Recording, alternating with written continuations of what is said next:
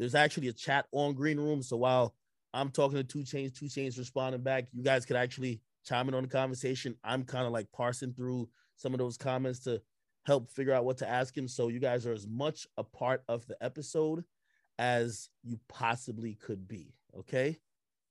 So, okay, we getting some people up in here. All right. Anyway, I'll officially introduce the show and introduce my guests. Welcome to Off the Record Podcast. We are live with Each Academics. I am grateful and happy to have one of the people who, you know, if we're gonna describe someone who's had the most interesting route to ultimate success, I think Two Chainz would be one of the candidates. Someone who's just resilient, someone who's just creative, someone who's just, you know, I would say now more than just a musician, he's just an entrepreneur, a future mogul, if not now. Just a boss, man. I'm happy to have Two Chainz here. Two Chainz, what's good with you, brother? What's up? What's up? How you doing today? Yo, Chainz. So I'm doing some, and you can call me a novice on this. I'm doing some research because I'm like, yo, I'm happy I'm getting Chainz on today, right? Yo, you know, you pretty much have like your career. How long do you like span your career? Because doing the math, you have a 25-year career. Being in Player Circle, y'all released a project back in like 97. Many people might know you after you did the name change. But if we're really talking about and spanning the entire career of Two Chainz / Titty Boy, Player Circle, God damn it, man, like 25 years. I always say this. If you last in this industry for 5 years, you're really good. I treat it like an NFL, like a running back. 10 years, if you've lasted 10 years and you've been relevant for the majority of that, you're probably a legend. 15, we need to have some generational conversation.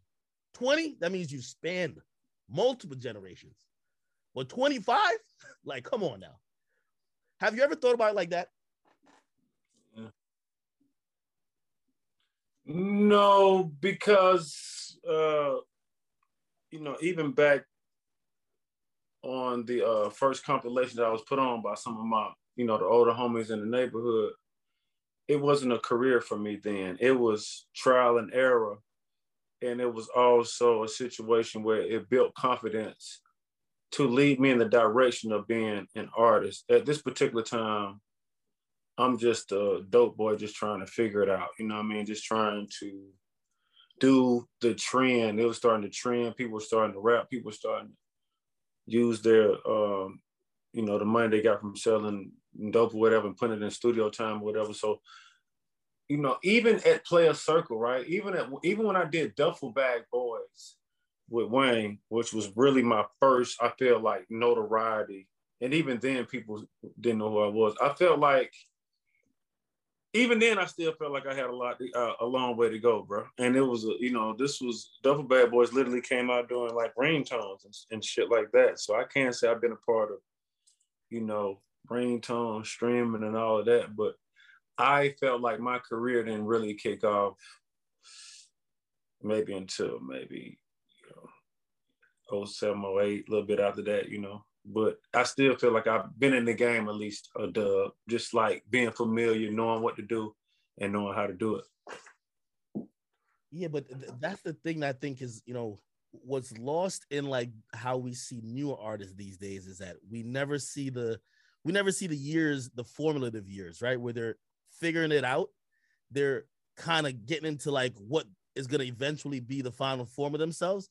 And I feel like for you, you know, like, and this is why like even the term industry plant exists, right? Because like when you see people pop up just randomly, like how the heck this happened? You know, you could trace back everything when it comes to you. Like, yeah, for some people, they might be like, yeah, the first time we heard about him was Duffel Bag Boys, right? But then I'm gonna be honest, even back then, the whole conversation was, yo, this dude been doing it. This is just the first time y'all heard about it because the respect among your peers was already there. There's like, to be honest, because also, you know, back then many people were like, yo, how the hell he get, you know, how you get these people on track? Yeah, no, everything you said is Man, it's real, man. I remember, you know, I sold weed, man, and rappers needed weed, man. And a lot of the features that I got early in my career was based off me having gas bags. You know what I'm saying? That's the truth of the matter. I had something that they wanted, and they had something that I needed. And so a lot of my relationships was through, transactions or through the trade. So that's how that happened. But yeah, I felt like I've always had respect with my peers as well too, and that I needed to work on connecting the dots with the fans. I felt like the fans didn't really know that I was lyrical. I felt like the fans didn't really know that I had great beat picking skills. I don't know if they know that I'm really great at doing interviews. I'm great at doing drops. I'm really good at all the facets that come with it. I'm a great stage performer. I have great stage presence. I'm creative. So it's just a few things that I feel like the fans didn't know that my peers, knew a while back. And I think that's where you actually put it together. So from like 2007, that's when like Duffelbag Boys came out, right? And from then going all the way till you drop, True Religion, and you pretty much, at that point, you already kind of rebranded yourself. People looked at you like a new artist completely. And I know you probably have gotten asked this a million times, but I'll give you the million and one, question about it. Like, what was the thought process behind that rebranding? Clearly, it's probably one of the best rebrandings we've ever seen in hip hop. Like, clearly, everyone knows the name change, but what else did you choose to switch up and come different to, connect those dots, as you say, with the fans?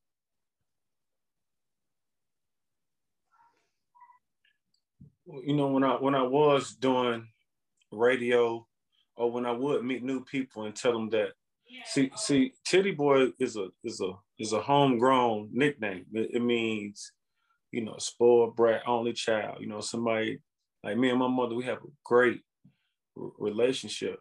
To this day, she's my best friend. I just hung up the phone with her and told her I love her. So she used to call me Tit. People used to call me Titty Baby, all this. So when it became time to do this rap thing, I didn't have it all the way together. I didn't have like a name together. I didn't, and I wanted to try to be as real as possible. So I couldn't come up with like MC, such and such or anything like that. And then, over time, as I learned the game, this 2 Chainz thing kind of fell in my lap. You could have did like a little something. Everybody was like, there's a lot of littles, like, going into that era. Yeah, well, I'm 6'5" though, academic. How I'm gonna be little anything? I can't be little nothing. I can't be little nothing, man. So I don't know, man. That was part of the problem, just trying to figure out the name, man. And so, I can honestly say at the time I felt like I was ready, but I just wasn't ready. But I knew I had the it factor. I could change the climate of a room. I could walk in a room, people look at me, what I got on head to toe. You know what I'm saying? And I just knew that my confidence got me so far, man. I'm just a naturally confident person. And the name change just was something that God gave me. I said Titty 2 Chainz in a song, or Titty 2 Necklace, I'm not sure. And it just started to stick, man. You know what I mean? It just started to hang on with me. And it felt like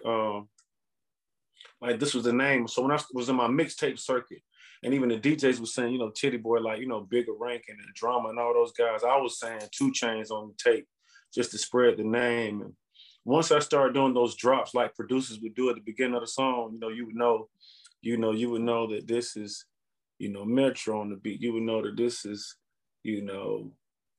Papito, Weezy, whoever it is, these people on the beat. I started doing my 2 Chainz before I came on songs and just started really like having a lot of highlights, you know what I mean? A lot of sports in the highlights, man, just dunking on competition, you know what I'm saying? Every chance I get on the song and make it mine. And I still do that. Nah, that's dope. And by the way, now I think about it, like I vividly remember, like, every time you're about to come on, you kind of like 2 Chainz, like, and I'm not thinking about like a drop. I'm thinking about like maybe that's just your way to get into the rap. But shit, if we're thinking about it like producer, like tags, that's the best way to brand yourself after you just change your name, right? That's some dope shit. Yeah, that's Brandon, one-on-one. So we get to 2011. It's November, right? You drop True Religion. And what was your thoughts going into releasing that project? You know, obviously there was some time in between the last time that on a mainstream level, like your name was really just buzzing all across, you know what I mean? On a main, like, you know, not just like in Atlanta or anything else, just like everybody else talking about you. It's been a while. What were you thinking going into that? And what did you expect?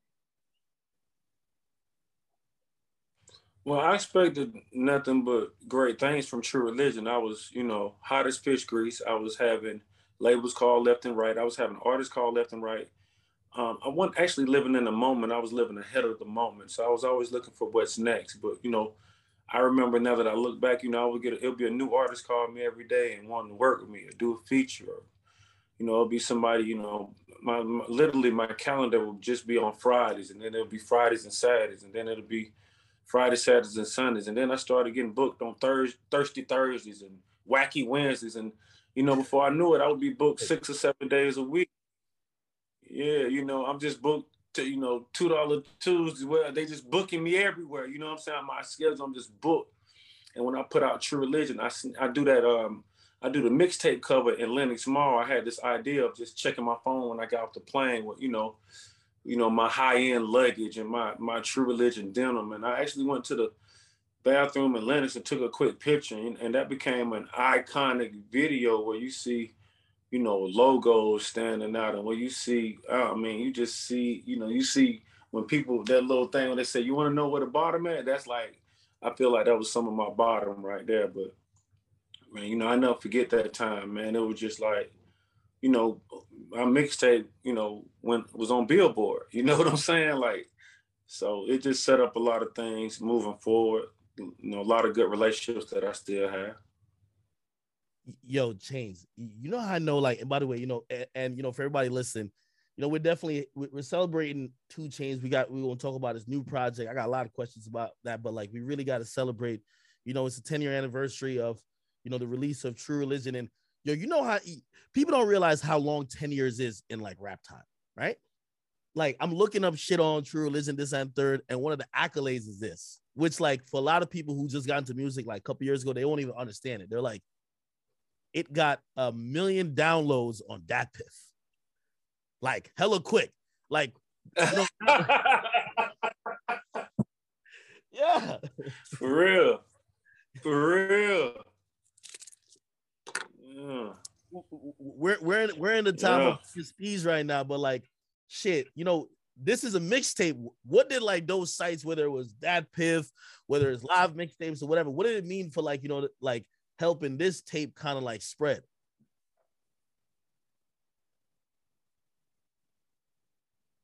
Well, at this particular time, we helping each other. My mixtapes, the Dat Piffs, even the World Stars. You know what I'm saying? We covering each other. They looking out for me. We looking out for them. So, back then, I think everybody was just trying to cement themselves in the game to be around. And some of these people still are around from 10 years ago.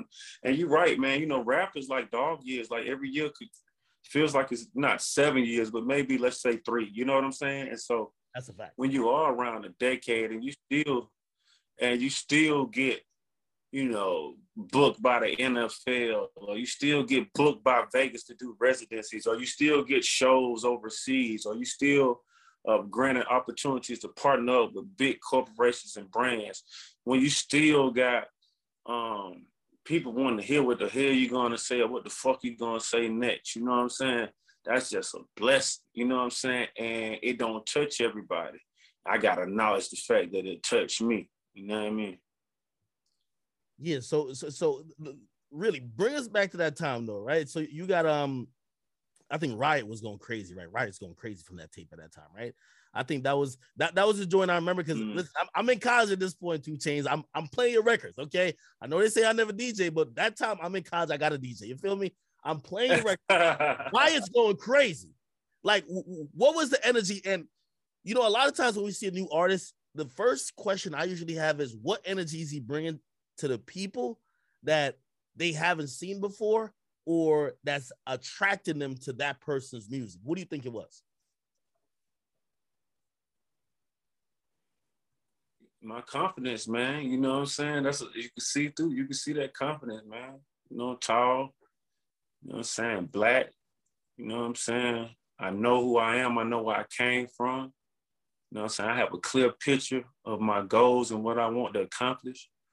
Man, people see that shit and it's admirable, whether you can admit it or want to admit it or not. You know what I'm saying? So, you know, that's the kind of business I originally stood on. You know what I'm saying? Just being somebody that was unforgivingly me. You know what I'm saying? Like, not no other characteristic. My characteristic that I share with other artists from Atlanta is that we're from Atlanta, but it is very important that I be me to the fullest, you know?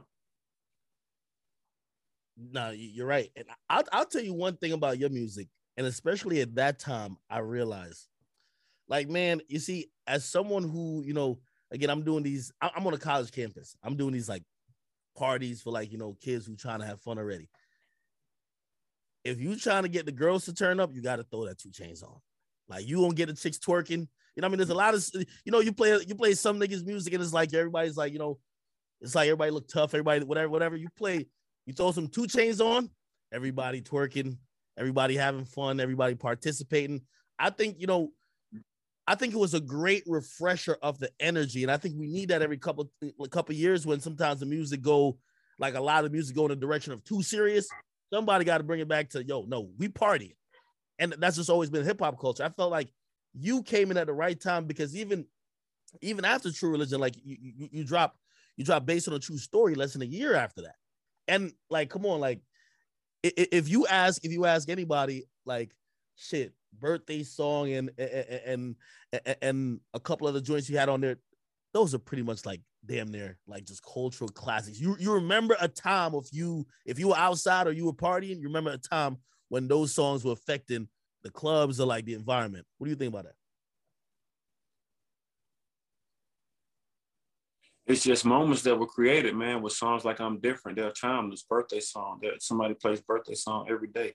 Somebody plays I'm Different every day. These are songs that actually spoke to emotions, you know what I'm saying? And spoke to, you know what I mean, you being confident. I mean, I love them strippers, although we all love them. This was a time where, you know what I mean, Atlanta was like, we still are the capital, but I mean, you got songs, on now, man, we're not even talking about like, No Lie and stuff like this.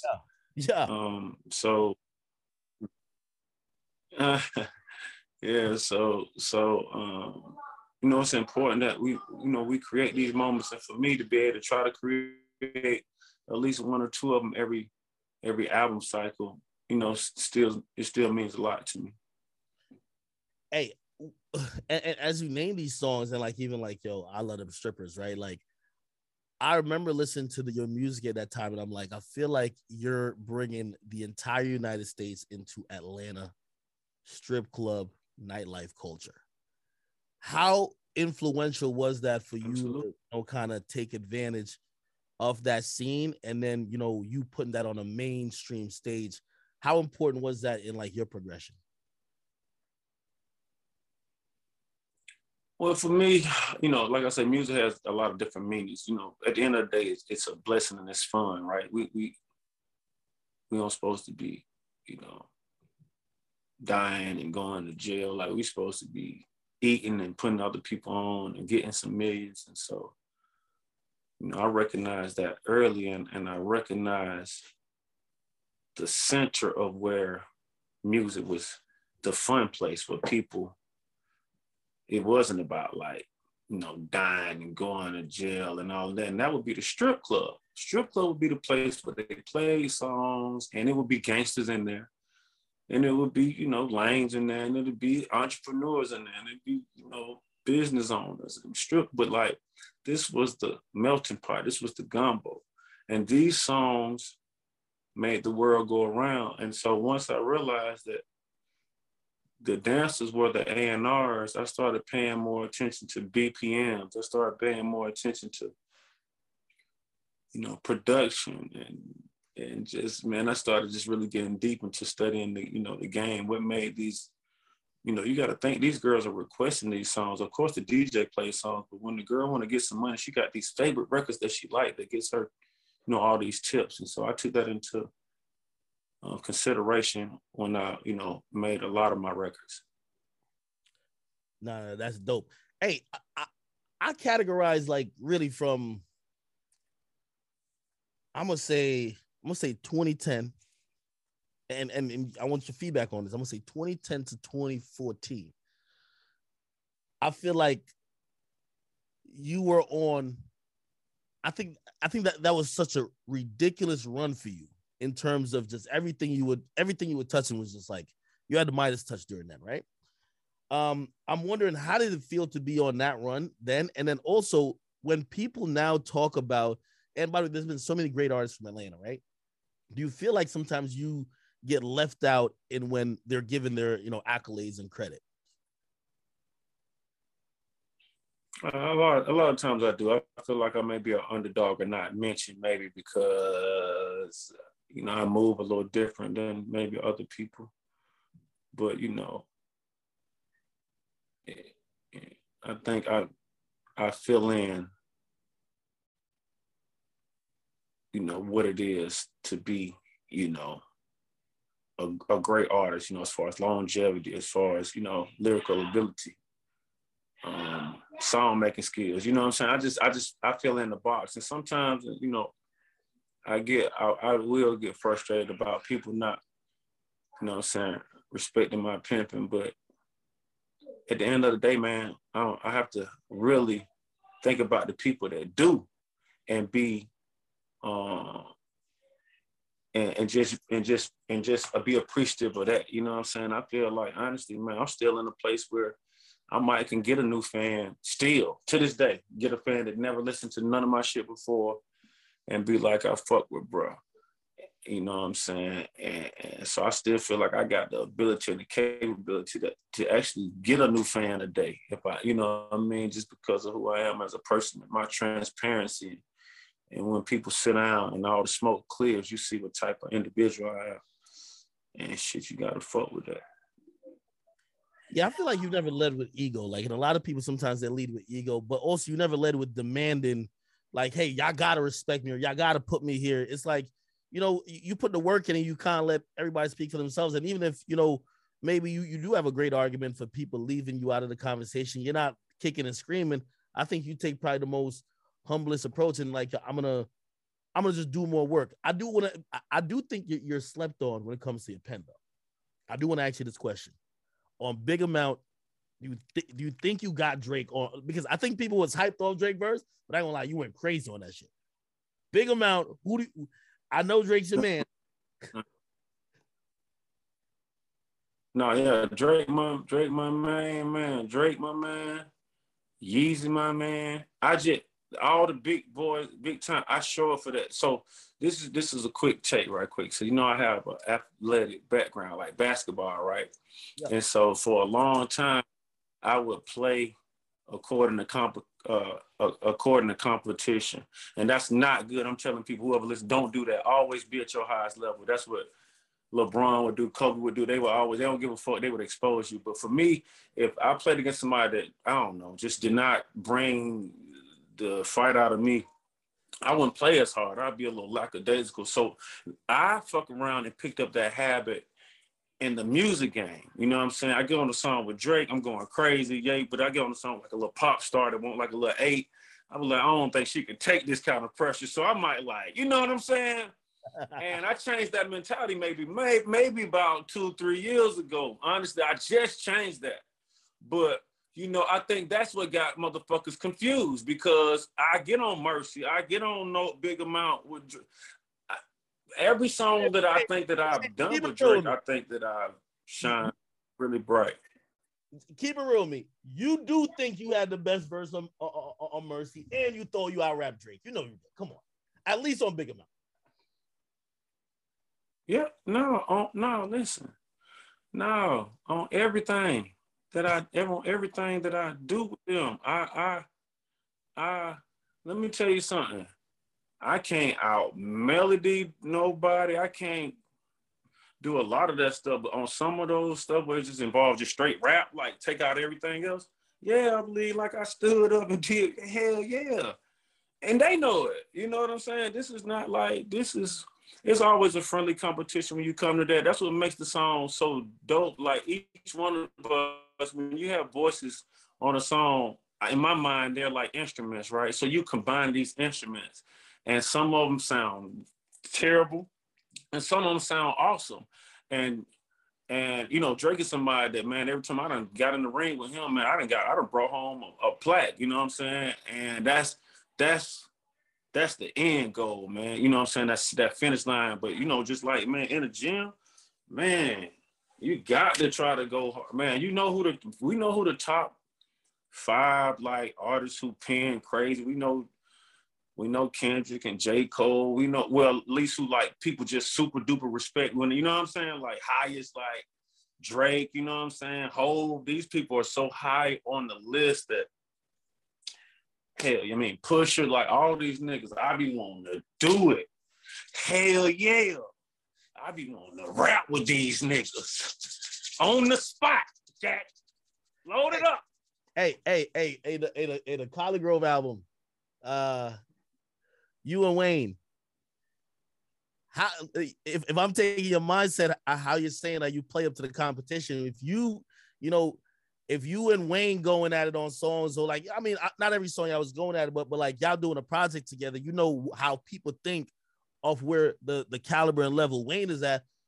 How do you approach that? Like, how do you even do you take longer with your verses? Are you doing it over? What do you like? What's the 2 Chainz process with that? I've done verses over, and respectively he has too. But Wayne is, I'm sure everybody knows, he's a juggernaut. He's a superhero. It's an honor to be we put out Collard Grove 2 this year, which sounds like you fucking listening to the shit in a spaceship. It literally sounds like some like we're in a metaverse somewhere. So, but the level of, I mean, he just, with any of these guys, it's gonna make you step your game up. You know what I'm saying? You know the abstract way of thinking. You know how articulate these guys are. The guys we talk about, these guys are articulate. They whether they stayed in school or dropped out, they still educated. They know what the fuck they doing. You know what I'm saying? So working with somebody like Wayne on a project is like, man, I know I always got to hold up my end of the bargain. I know he enjoys creativity. So doing something that's been done before is really not acceptable. It's always trying to think of something, and kind of not worrying about what people think about it. You know what I'm saying? Being unforgiving with just being creative. You know what I'm saying? Fucking with Wayne. You know what I'm saying? Just knowing, like, you know what I'm saying? Whatever we do, rap ain't got no rules. You know what I'm saying? I can tell this one story. A long time ago, I was on tour with him, man. When I first met Drake, Nicki out, it was like 2008. I'm on tour. And, like, I picked up a lot of my habits from dude. Dude would come off stage, you know what I'm saying, eat, shower, whatever. Then he'll rap the whole night, you know what I'm saying? I'd be asleep, I'd wake up, you know what I'm saying? Dude will still be rapping 10 in the morning. After the such show? and such. After the show. After the show, that's what he did. No, after the party, he rapped all night, you know what I'm saying? And at this time, I had a studio back in Atlanta, but I was jugging, making plays. I really wasn't rapping every night, but I'm like, damn, this is what you got to do, you know what I'm saying, to do this. So, I'm on tour with him, man. The nigga know I rap, but, if anybody been in the studio with Wayne, he don't care who in that bitch. He gonna get some work done. He ain't really caring if you gonna rap or not. He really kind of don't even want you to, because he, you know what I mean? So I sit on the bus by the I start not sleeping, stay on the bus, just watching, you know what I'm saying, work, fuck with them, watching ESPN. So shit, finally I say, damn, damn, bitch, I rap too, nigga. Like, shit, Tim. Nigga say, go on in there, right? Nigga say, go on in there. This the booth on the bus, right? I go in that bitch. I do like a 12 academic, right? I do like a 12, listen to me. Because the beat had kind of changed. In my mind, it was like a hook was finna come in, right? Was supposed to, like, that's what a hook was supposed to be. Probably was about to be a bridge. Shawty get in that listen, man. Shawty get on that motherfucker behind me. No bullshit, man. The man rap 40 bars, man. The man rap 40 bars. I rap like 12. He rap 40 bars. So I say, damn, Shawty. I say, damn, man. I thought I had stopped rapping. Man, I say something about like when the hook sound. You know what I'm saying? And he say, man, no motherfucking hook sound. You know what I'm saying? So I say, okay, I get it. You know what I'm saying? Because everybody know if you rap longer than somebody and you snapping, you just automatically win that battle. Ain't no way you can win. And from that point on, I learned to work with Shorty a little differently. Damn. Yo, every time I hear like, just like stories about Wayne's work ethic, number one, like imagine like after coming off a stage, you know about performing, right? If you just did like an hour set, like your voice raspy, like you're tired, you want to kind of just kick it, you kind of want to prep yourself for the next day of traveling, like maybe your next show. If he's rapping all night and then he's not even doing 16s, he's doing 40s, like, you know what I mean? Like, wait, what did you do with your 12? What did you do with your 12 bar? Man, I was so at this point, I'm like, my verse should just maybe be a hook or something. I just felt so played. It was a joke, but it was a learning experience for fucking with, one of the greatest to ever do it. It was a good learning experience. Hey, so is Cos Part 2, is it coming out for real like this year, or you think this year? Also, by the way, go ahead. Go ahead. Don't let you answer. I'll answer it once you answer. Oh no, yeah, because when the first one came out, like, obviously he had some situations. So I believe the way how that project came out, it came out as like pretty much your project, and he was just featured on every song. It wasn't like a collaborative. It was meant to be collaborative, but there was some stuff going on.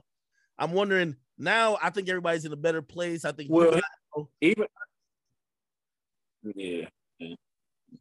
So to answer that, the first album, I think out of 12 or 13 or 14, he was on 8 songs. That was like a cap he could be on, and he was in some kind of situation that I'm sure we all know about, and it was a way for me to honestly work with my favorite rapper, and also try to create opportunities based off the release. You know what I'm saying? This one is definitely coming out this year. We're actually in the process of mixing it already. And he's on every single song, and we were in the studio together. I think the last time we were in the studio together, maybe twice. This time we've been in the studio together multiple times working on this project, whether going back in together after we've done something or whatever. So I just feel, man, I feel super excited about this fucking project, because it don't sound like nothing I never heard before. And doing something like that with somebody like Wayne it's welcoming, it's warming, it's gonna be accepted. Nah. Yo, I honestly can't wait for that. I think the great thing about Wayne, by the way, Wayne's been having like just one of the best. He's been having a run recently too. Like I think his feature run in the last 2 years has been ridiculous, disgusting. You know what I mean? So he's back in the game and back in the ring, like sparring with anybody new and old. I do want to talk about some of the new music you've been putting out though, because, and actually before I get to that, I got an Atlanta question I do want to ask you. I would love to hear, because we've been talking, and even salute to Rap Caviar. They dropped like the Mount Rushmore from like the 2010s, and they did it for the entire hip hop. But I'm wondering if you were supposed to do like, say that like from 2010 to 2020, what do you think the Mount Rushmore would be for Atlanta? Because I believe that was the period where Atlanta put a chokehold on the game, and I don't think it's gonna go back anytime soon. So like, from 2010 to 2020, who's on 2 Chainz Atlanta Mount Rushmore?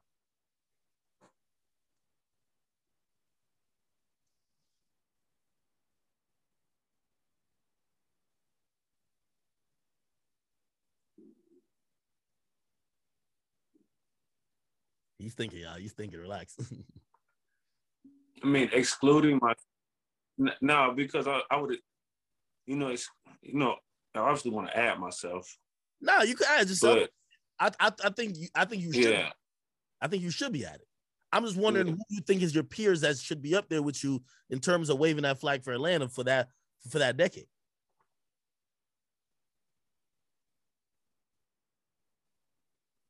I think, man, let me take me out of it. let me take me out of it. Let me give Tip his flowers. Let me give Jeezy his flowers. Let me give Gucci his flowers. And let me give Future his flowers from 2010 to now because of, you know, I wish we could put, you know, I would be the other one, but just looking back, like, I just felt like it was a situation where we all, and I'm gonna put me back in it, but we just was kind of passing the torch to each other. It was like the local Olympics where we kept the ball, you know what I'm saying? We held the ball, the whole clock, you know what I'm saying? And, you know, I think the reason I say Tip, I think he was out before us, and then maybe Gucci or Jeezy, one of them, and then, you know what I'm saying? Those runs was crazy. And then me and Future around the same time, and, you know, those runs are crazy and still are crazy. So, yeah, like if I was supposed to give that list, right? So I would do Jeezy Ti, Gucci, but I'm doing them from the 2000s to 2010. Like if it was 2010 to 2020 for me, I'm putting you on it, Future on it, I'm putting Migos on it. I gotta put them as one, and okay. And I might be missing, somebody, or I'm maybe Thug. I might be tripping, but of course, you know, again, if we're talking all time, I think obviously you got to put like Outkast on it. But like if we're going by decades, I think, you know, when you think about T.I., man, T.I. just ran the 2000s. You know what I mean? Like shit, I looked at him like the Southern 50 Cent in a way. Like every album was just like some shit that was just like, especially when he got to King, like this shit was just, we were watching the South from up north. Like this is ridiculous, you know? It was like a preview of what was supposed to come. Mm-hmm. So, yeah, I think that would be my list if it was 2010 to 2020. What do you think about, like, you know, for example, like I had 21 Savage on here, and he spoke about like verses, and you know, he was just saying like, really, man, ain't nobody really messing with Atlanta if it was like a city for city versus. I'm wondering, what do you feel about the whole verses in general, but also if it was a situation where it was city versus city, do you think anybody could fuck with Atlanta? Nah, man, I think 21 made a very valid point. Now, like you said, we've been controlling the narrative for over a decade. We've been controlling the narrative. So I don't, you know, I love what Versus is doing. I love the opportunities that Swiss and Timbaland gave people, even after being on Versus, with offering them ownership and stock. But when you talk about a city like Atlanta, it's just too much pressure, too much going on, and too many new and refreshing talent popping up once a year. Somebody new that's impactful, not just like a chitlin circuit type of person. Someone that's impactful. You know what I mean? You got artists that been in the game a year or two are really getting booked for Coachella. That's the type of impact I'm talking about. Would you do it on the verses? And who would you do it against? Man, I probably need your help with that. I'm not sure, but I would definitely do another. You know, my first one was with Ross. I had asked Meek to do it. I asked Swiss to ask Meek, I think. And then here I don't remember how it happened, but anyway. I was gonna, like, so here's the thing about, like, with different regions, right? Like, I'm pretty sure on the East Coast, like, a lot of people like, man, Meek might eat you up, but I'm pretty sure, like, on a down south level, it's like, yo, nah, it's not even fair. Like, yo, 2 Chainz is gonna body him. So, like, how could versus, when you have people from different regions, kind of like all make sense? Because, you know, obviously, you know, like, we even had that conversation not too long ago about where Jay-Z's like, no one can stand on the stage with him, right? And some people said, well, if the verses went down in Atlanta, Future could keep up. Certain people are like, what are y'all talking about? But I seen a lot of people from Atlanta said it does matter where it's happening. It does matter about the regions. So, like, I'm trying to think how you and Meek would even like play out.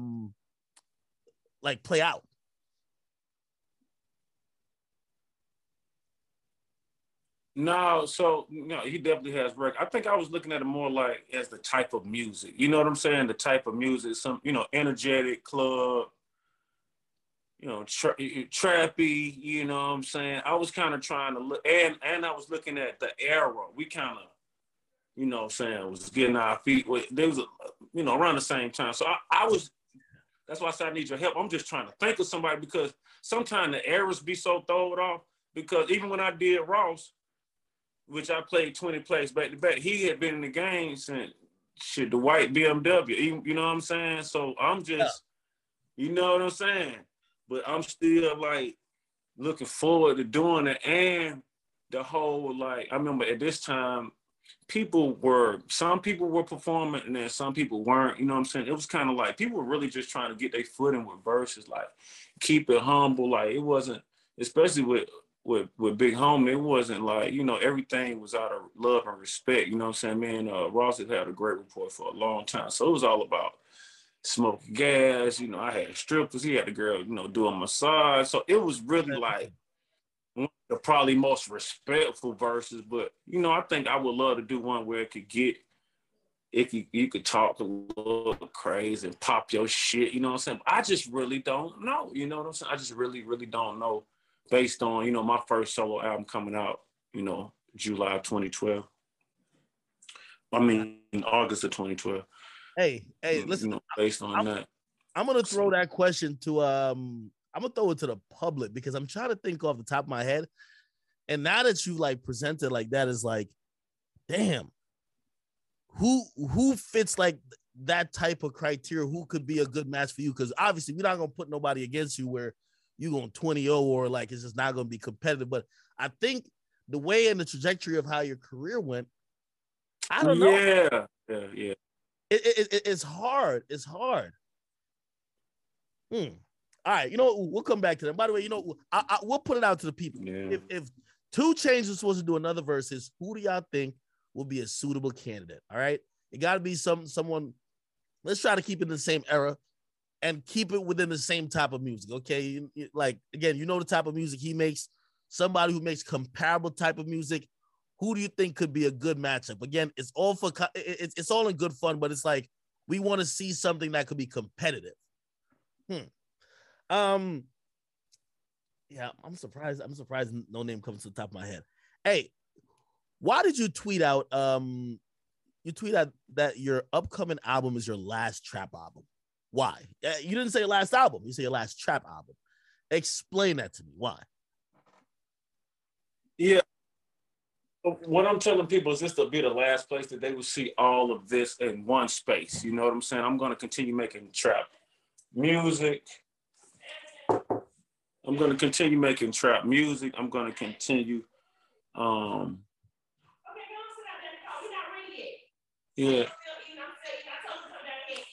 Yeah. But this project right here is like, just to start talking about the project. This project here is me with, some of the newest collaborations of some of the not even upcoming, the hottest artists that's out right now. So this project is very trappy. It's very millennial. It's somewhat Gen Z based. I got fucking Lil Baby, Moneybag, Dirt, Sway Lee, fucking Jacquees. I got, Young Boy. I got Stove God. I got Symbol. I got like all these different, I like to call them instruments, these different voices that I haven't worked with before. So this is definitely like, I wanted to leave off on a high note. This shit is hard. The project I'm dropping, Don't Sell, said it's hard as fuck, but I don't have to keep, turning that wheel. I do have lyrical ability, and I'm about to, I have projects where people digging in crates and just giving me that soulful sound. I'm actually trying to create something new, man, where it has soul and where it has trap in it too, and where it has something in it. I've been doing it so long, man. I just need that challenge, and I'm not about to come back, with a whole song with me singing or no shit like that. But I'm about to spread my wings, and like I'm really blessed to the point where, I'm good. I'm comfortable. You know what I'm saying? Not just financially. Like I'm just comfortable, man. I'm just I'm super happy, man. I'm super just blessed, man. So this project, this is my last trap album with all of it in one plate. You know what I'm saying? I'm gonna mix up the dishes the next few projects. Collie Grove coming next. You know I can't do no straight trap album with tune. Well, that's where it starts. And then just we're gonna keep going from there. Why challenge yourself, right? Because it seems like you're trying to find something with a little bit more substance. You're trying to also exhibit and showcase your lyrical ability, something that people slept on a lot. And, you know, you've been really successful at making trap music. Why challenge yourself now, especially, yeah, you got all the money, you rich, you successful and comfortable. But usually at this part, people, they just kind of like, hey, well, you know what you get when you come, you come check me out. Why challenge yourself? Because you don't know what you get when you come check me out. My beats is like, listen, man, sonically, man, the production on here don't sound like nothing else. I'm challenging myself. That's what people need to know. Any 2 Chainz fan, you got to know that I'm not saying the first thing come to my mind. I'm challenging those thoughts. I'm putting the extra mile in. I'm putting the extra time in. So you don't know what you're going to get. Can't nobody tell me when they hear this damn album, I knew it was going to sound like that. That'll be a motherfucking lie. There ain't no way you knowing that. So you got to know every time that this album going to be significantly different from the last, but it's going to be conceptual. It's going to be idealistic. It's going to be something that another artist could probably snack off of and build and make something of their own. I'm just putting it in there. I'm putting that out there. I'm having those kind of, you know what I'm saying, awakening ideas. And it's just like from a person that look just like you, from the mud just like you.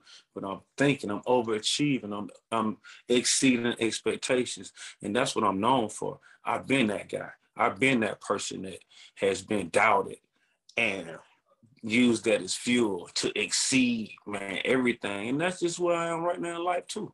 Ain't nothing I'm doing been done before, ever. I mean, you got people still trying to use me. Man, 2 Chainz started late. You can't use me, man. You can't use me. I don't eat beef. I don't eat pork. I don't eat fried food. I work out 3 times a week. I drink water. I do different shit. I got a garden, nigga. I got a fucking family I care. I love, nigga. I balance that. You know what I'm saying? I have investments. I got, man, businesses, restaurants. I'm just not like you. So people can't compare me to them or their situation. I'm a unique person. God really took his time on me. That's really what I can say. Really just, you know what I'm saying, took some extra time on me. So, you know, everything I do, man, it find a way to shine, man. I'm optimistic about every airline, any airline I ever took or whatever, man. I'm optimistic. I find something in that air. I look in it. I find something in it. And shit, that been working for me. I broke my leg. Academic, I broke my leg. You know, I broke my leg, went on tour in a wheelchair, made 11 million, man. Ain't nobody doing that. I thought of that shit after a morphine dream. I'm morphine myself to sleep. I don't have a morphine dream. Man, the whole album pink. Man, this pink, maybe if I had a pink, let me tell you something. It wouldn't work if I didn't have a whole pink rollout. If it was just a wheelchair, it wouldn't work. But how God had my life set up, bro. All I needed was a pink wheelchair to go out there and do a whole show with one leg sitting down, bro, and fuck them folks up. That's what I mean by optimism. You know what I'm saying? I'm just ain't like nobody else or nothing. 11 million in a wheelchair? Oh, no way. That's never been done before. You feel me? No, it hasn't. Hey, listen, yo, Chainz, explain this to me because I'm a square, okay? And I've always just heard they usually say, like, you know, there's a few things that sell themselves, and they usually say when it comes to drugs, that sell itself. But you got your album titled "Dope Don't Sell Itself." What the hell is the meaning of that? You give me cross messages now, man. All right, so if you substitute dope for idea, right, which we all have, and somebody's listening right now, probably you got an idea that you just, okay, you got dope in your trunk, you just riding around with dope in your trunk. I understand when they first buy your dope and then you got a location where they can come and buy good dope and it's been tested and they know, then maybe it does sell itself. But at the end of the day, in order for somebody to find out that you got something, you got to market it. You got to tell somebody about it. You got to get your ass off the sofa. You got to get your ass out the bed. So when I say dope don't sell itself, I'm really meaning me. I'm dope. And I'm also trying to tell the person, the consumers, that the dope is the idea. My nigga, I got, man, friends that had, man, I have one friend that he's literally had every idea in the world, but none of them came to fruition because he hasn't tried to put them into fruition. They just dope. It's just dope. That's it. So, you know, this project right here is me. And you can see with how much time and energy I'm putting into, you know, my rollout, that I got some good dope, a good product, but I'm making sure that you try it. I'm making sure that you at least test it. And from then on, I won't have to do this interview with you after 2-4, because the dope will be out. Yeah. But right now, it's my job to let people know I have a good product coming. After 2-4, we won't be on this thing 2-10 talking about blah, blah, blah, trying to sell the dope. It's gonna be tested already. So that's really what it is. And it's also, you know, coming from the background I came from. I'm a hereditary drug dealer. My daddy did it. My grandmama sold bootleg liquor. This shit literally could possibly, if we research, could be some DNA shit with me genetically. I've always been a hustler, and has always been accepted in the eyes of my family and friends. So I don't know nothing different. It's just another level. Of course, I'm not having to sell anything, but this music, and it's just fun. This shit supposed to be fun, academic. This shit supposed to be fun, bro. This shit supposed to be like, man, this shit supposed to be entertaining. This shit supposed to be like, make you feel like you ain't never felt before. Music ain't supposed to be stressful, not once you get in this game. So I refuse to let it stress me out. This album is the best way I'm gonna describe this album is an antidepressant. You want to be this what you take. You want to take this dope, don't sell itself. You fucking ain't feeling good. You going through some blah blah blah blah blah. That's what this album for. If you want to be sad, emotional, and all that, it's fine. But this ain't the project for that. And that's why we got multiple artists and music dropping every Friday. You can go get it from somewhere else. You want an antidepressant, feeling like shit, and somebody fucking your spot, whatever. Put that tone on, that new shit. You gonna fuck with it. Tell him, Chainz. Yo, hey, yo, I gotta ask you this question too. And by the way, you know, 2-4 clearly, you know, I like how you explain it. It's the marketing for good shit. You know what I mean? You gotta let people know about it. You gotta let them test it, and then when they test it, it'll sell itself. But before then, they gotta know about it. Hey, I do want to know, because you've always coined yourself as an honorary member of good music, right? And I'm wondering, number one, have you locked in back with Kanye? Kanye is out and about, right? And pretty much like, you know, we've kind of seen like good music kind of going a little bit different places. Like, you know, what's your thoughts on just like the whole thing when it comes to like good music, or even how Kanye been like moving around these days? Yeah, you know, man, I think Kanye is an adult. That's my answer. An adult. No, I think he's an adult, man. You know, I don't have much to say about, you know, other people's situations. They end up being clickbait. I've been, you know, blessed and fortunate enough to do so much of these interviews that I wouldn't want to be on the phone with you, no 30 minutes or no hour, and somebody say 2 Chainz said some kind just to listen to my interview. So, you know, at the end of the day, he's my brother still. Ain't never gonna change. Any music with him coming soon though? No, I hadn't worked with him since I worked on some stuff for the first Donda project. But some of that stuff that I worked on, I actually want for me. That didn't make the album, so we'll see. Could you retroactively get that back? Be like, yo, big bro, like you ain't use that, you ain't use that music. Could I get this shit to slide for my joint?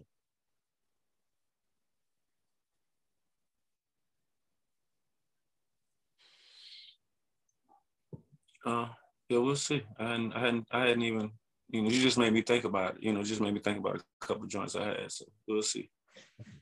Hey, and Chainz, you know, pretty much we got like a hard out in a minute here or so, but I don't know if you remember when you came to Everyday Struggle, Okay, this is one thing I always remember. I'm like, Chainz never really delivered.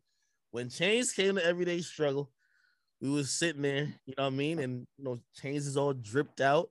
And then I think it was on camera, but he starts going over my drip and he say, yo, act, I'm gonna get you together. I'm gonna get the shit right with you. You feel me? And you've been somebody who's been notorious for, you know what I mean, your drip, your gear. How come you never follow through? Chainz, what's up, brother?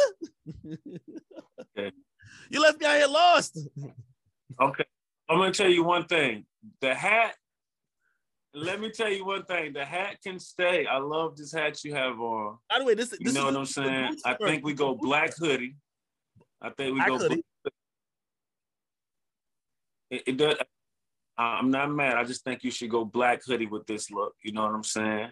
Okay. And you know what I'm saying? And get you some nice black pair of pants that you can, wear more than once. You know what I'm saying? Some good ones. Get your favorite pair, whatever. That's today looks like one of those days where you go black hoodie with your favorite pair of blacks. You know what I'm saying? And I'm not sure what kind of sneaker person you are. I'm sure it ain't hard to really just.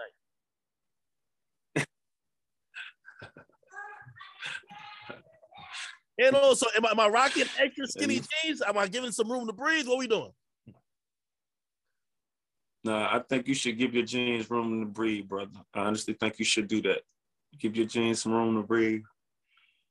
Yeah, we starting to slowly get out of the skinny era anyway. So make sure you stay up on your shit, man. It looks like everything's come back around. Yo, Chainz, listen, man, I'm so happy you got on here to, have this conversation. Yeah. We're excited about your music. I do want to give you the last minute we have here to, kind of plug and talk about anything you got coming up. By the way, I really wanted to even get into some of your business ventures because a lot of times when you pop up on my radar these days, like sometimes I'm seeing you doing some business shit. I'm like, what Chainz know about that? But it looked like you got your hand in a lot of different things when it comes to business-wise. You always helping out people. And we've seen that from like way back in the day. I remember the videos of you, helping out, paying people's rent, putting people in homes and helping them, especially when it was cold and shit like that. I was like, yo, damn, this is a very philanthropic guy right here. I just want to open the floor for you to kind of mention anything that wasn't mentioned by me, to give you the runway.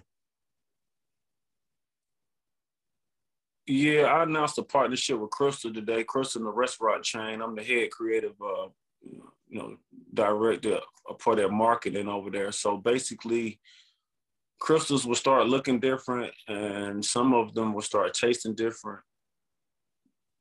And that'll be one of my, newest projects that involves my ideas, right? My dope, right? And then, I'm owner of a restaurant chain called Escobar here in Atlanta, and I have 3 going on 4. I have Escobar off Peter Street, then I have Esco Seafood, which is in a very high traffic area off Edgewood. We only serve, seafood, the best seafood in town. I have Esco South, and I'm opening up Esco Pizza, which will be a late night spot where we can hang out, kick it, and, have some hookahs and drinks. Other than that, Dope Don't Sell Itself drops 2/4. Shout out to the College Park Skyhawks. They are a byproduct of the Atlanta Hawks, which is a team that I'm a minority owner of. I'm not doing anything with any brands right now, so if y'all want to holler at me, it's a great time to holler at me. And alcohol and beverage, I'm about to get into that too. So if anybody want to make a profit by teaming up with me, the floor is open. But other than that, man, I'm good, brother. I'm really good. I'm in a good spot. Make sure you check out that project, man. I'm still talking crazy, and I'm still putting some game in there too. So, no, of course. And by the way, make sure y'all stream his single with our 42 Doug $1 million worth of game. He definitely giving a lot of game on that joint too. So, 2 Chainz, I'm so glad to have you. Thank you to Spotify and also Spotify Green Room for making this conversation possible. If you guys came in late, and you're in the audience and you're wondering how you can listen to this again, you guys can go to the Off the Record show page. It will be archived there. Also, make sure you guys save the date. 2/4. You're going to get the next album by 2 Chainz, which is his last trap album. He ain't stopped doing trap, as he said. He's gonna mix it up. You know, he's challenging himself, which I think is dope. You know, so man, 2 Chainz, thank you for coming on here. And by the way, for everybody in here, thank you guys for showing up. We're gonna do this once a month, and 2 Chainz shit. We'll talk again. You know what I mean? Matter of fact, hey, listen, me and you gotta be my image consultant, man. I'm holding you to the fire, man. We'll get you straight, bro. I appreciate you, boy. All right, 2 Chainz, ladies and gentlemen. Thank you guys for tuning in to this conversation. It's been great. The room will end in a second, but you guys will be able to get a full view or full of the conversation on the show page momentarily. All right. Thank you guys. Peace.